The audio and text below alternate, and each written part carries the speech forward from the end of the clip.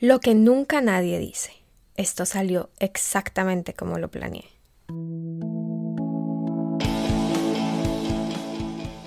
Me siento terrible. Un micro podcast con Juanita Molano Parra, coach de liderazgo. Crónica 75. ¿Estás in o out?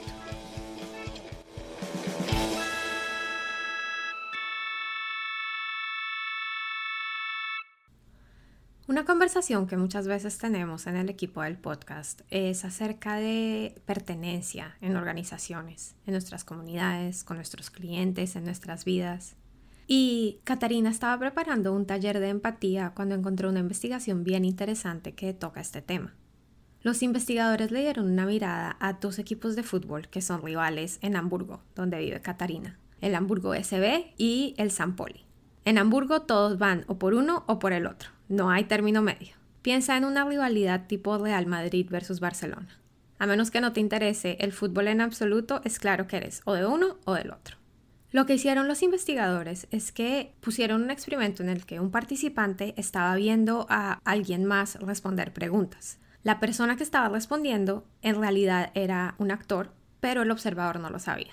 El actor estaba entonces respondiendo preguntas y cuando decía la respuesta errada, le daban un pequeño shock eléctrico. Nada que fuera significativo o doloroso, pero era incómodo y se podía ver en la cara del actor. Los investigadores miraron las ondas cerebrales del observador para ver qué sucedía cuando el observador veía que el actor estaba recibiendo esos choques. Y le dieron una mirada con un tema de pertenencia y de conexión.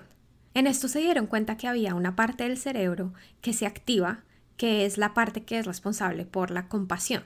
Ahora, la compasión se da cuando se percibe el dolor o el sufrimiento en otra persona y hay un impulso a aliviar o a prevenir o a arreglar ese dolor. Entonces, lo que encontraron es que las personas que eran de un mismo equipo experimentaban compasión por el otro. Sin embargo, si eran personas de equipos contrarios, experimentaban algo opuesto. En alemán hay una palabra que no me voy a atrever a tratar de pronunciar, pero es una palabra que significa la alegría del dolor. Es decir, que los participantes de hecho estaban disfrutando el dolor de los que respondían las preguntas mal cuando se trataba de una persona de un equipo rival. Y aquí los investigadores lo llevaron un paso más allá y le preguntaron a los participantes si tomarían el lugar de la otra persona y tomarían esos choques eléctricos. Y si estaban en el mismo equipo, si eran del mismo equipo, el 75% de las personas dijeron que sí, que tomarían los choques eléctricos en lugar de la otra persona. Que eso pues es exactamente compasión, aliviar el sufrimiento del otro. Pero si eran personas de equipos rivales, no solo estaban menos dispuestos a tomar los choques, pero estaban más dispuestos a que se incrementara la intensidad de los choques eléctricos. Al final, el punto es que hay un impacto en el estar in o out, el estar dentro o fuera de un grupo. La mala noticia es que existe esto. La buena noticia es que podemos escoger algo diferente. Si sabemos que la otra persona no necesariamente está dentro de mi grupo, entonces recuerda para ti mismo cuáles son tus intenciones, cuáles son los valores que quieres proferir. Entonces, reconocer que si es una persona que no está necesariamente dentro de nuestro grupo, puede ser menos automático escoger empatía, escoger conexión, escoger camaradería. Entonces tenemos que hacer una elección mucho más consciente. Y estas son las buenas noticias en la conversación alrededor de una cultura de pertenencia y de comunidad. Debemos estar dispuestos a tener conversaciones honestas y humanas, a notar hasta dónde podemos llegar y qué queremos escoger en vez de cuál es ese alto.